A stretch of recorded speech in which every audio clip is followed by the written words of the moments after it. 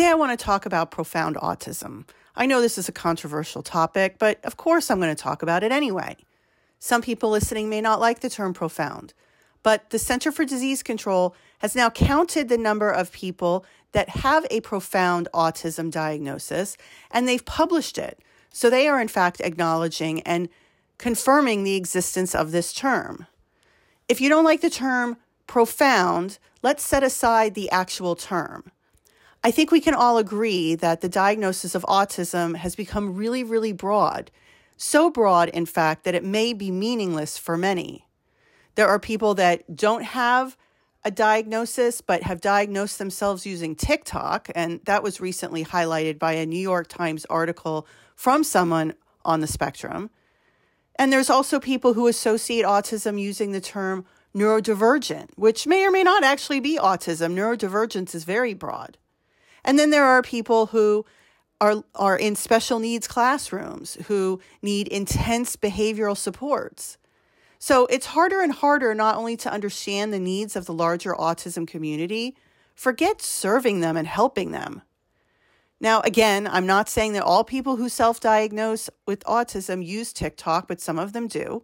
And I'm not saying everyone who uses the term neurodivergent is not on the spectrum, because, of course, some of them do, and actually prefer to associate with the term neurodivergent, not autism. My point is that with all the varying needs of people who not only associate with different labels, prefer different terms, have different levels, and not just forget types of needs, we need to start being more specific in our descriptions. You have those who are in college or those who will never receive a high school diploma. You have some that says they want to use the term autistic versus those that don't care, who don't necessarily see it as an identity, and those who cannot communicate, not just verbally, but communicate at all. So the autism doesn't really know whether to watch its butt or scratch its wrist. That term, watch your butt or scratch your wrist, is from a movie called Steel Magnolias, if you don't already know that. The term profound is a first step in trying to understand how scientists, clinicians, parents, self-advocates, and other caregivers can help better understand and navigate the different forms of autism, because there are different forms of autism, from intellectual disability to verbal ability to medical comorbidities to psychiatric comorbidities. There are different types of autism. So I was at the Hillebrand Autism Symposium on Thursday in New York, and I saw a great talk by the wonderful Morton Ann Gernsbacher. If you're listening, Dr. Gernsbacher, I'm sorry I didn't say hello. I remember you from when I worked at NAR, but after your talk, you were swarmed by fans.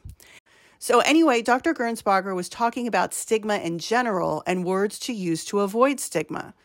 Clearly the R word, which is used to describe people who are mentally retarded, but it's slang, that word is off limits. There are other words that are off limits too, but the community is so diverse with so many preferences on whether or not they have a comorbidity or they think they have a co-occurrence of different things like anxiety and GI issues. They're diverse in terms of whether they prefer identity first or person first language. And there have been so many vocal voices saying use this or use that many people outside and within the autism community don't know what to do. And really, why would they? My point there is there's a lot of differences in the community. It's not about being better or worse. It's not about being more than or less than. It's about being different. So in the struggle to parse out heterogeneity, as it's called, and possibly subgroup people according to their different needs, the term profound autism was published in The Lancet last year as a way to describe people who will require lifelong 24/7 supports. Typically, these people have an IQ less than 50 or are minimally verbal or non-speaking. Of course, we know that some people who are minimally verbal are not intellectually disabled, so it's an or, not an and. And if you don't like the term profound, what term would you use to call those who fit into this category? Think of it that way. There are a group of people out there whose disabilities are so extreme that they might not ever be able to live independently. They might not have a large social circle. They may only have 1 to 2 friends, and they may not be eligible for competitive employment. Of course, some people in this category, like a member of the IACC who just graduated from Berkeley and uses type to communicate, may have qualified for that term, but will be able to live independently. He doesn't have any spoken language, but he will need a facilitator to help him in his daily life for at least the short-term future. I could go on and on about this. The term profound is being given to a group of people because of their specific needs. For example, while starting employment programs for college graduates at places like Microsoft and Pfizer may be really helpful for those who have normal to high cognitive abilities, they can code and program, and they can run biological assays pretty independently in the lab. These job opportunities are not going to be helpful to most people who cannot do things like dress themselves or bathe themselves. This isn't a judgment. I know people say that this is some sort of value judgment. It's not. It's a term, and it's a fact that some people will be able to be competitively employed and other people will not. So let's go on to think about how many people have this term of profound autism. The Center for Disease Control did a count. Remember, a certain number of people in their ATOM network have a documented intellectual disability and a verbal ability. And in most states, they found when they counted from 8-year-olds from 2000 to 2016, that percentage was 26.7% of 8-year-olds had profound autism. Interestingly, I said most states have data on cognitive ability. They couldn't get data from Missouri and Pennsylvania, so they didn't use that data. It's not a small number. It's about a quarter of individuals who have autism also have a profound autism diagnosis or are minimally verbal or have no spoken language or have an IQ of 50 or less. This is considered a severe intellectual disability. So you can say this doesn't count towards 3/4 of the autism community, but it does apply to about 1/4 of the autism community, which is still pretty big. Now, for 8-year-olds in 2016, they found the ratio to be the highest of profound autism, but let's think about it. From 20,000 to 2016, the prevalence of autism was getting higher, profound and non-profound. So this was really no surprise that it was getting the highest in 2016. What was interesting, though, is that they tracked the rates of profound versus non-profound autism across different years. They rose across time. The rates of autism increased. Of course, you know this already, but the increase of autism increased more so in those who were non-profound. So those that had an IQ above 60 or had some verbal ability. If you look at figure 2 in the manuscript, which I'm going to share on the podcast summary, you can see there was a greater increase in those who are non-profound than those who are profound.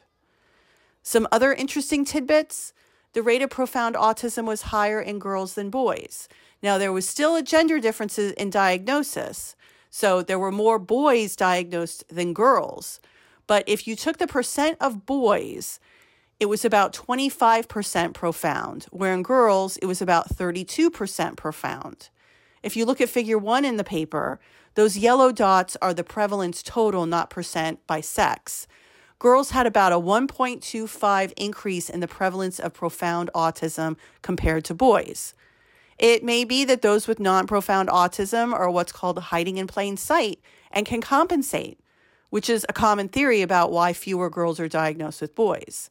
Knowing that there's difference will help researchers focus on either the 25% or the 75% with non-profound autism to understand their diagnostic differences better. Lumping into one category for effective services, interventions, and supports is not working. I hear all of us at different meetings saying the pace of autism research is not fast enough to meet the need. Grouping people according to some of their needs, some of their abilities or disabilities is going to move us in that right direction.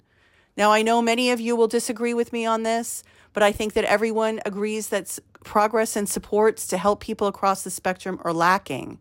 And that's not going to change unless we realize that different people with autism have different needs and are going to require different approaches to help them. There are, of course, commonalities, but there are differences too.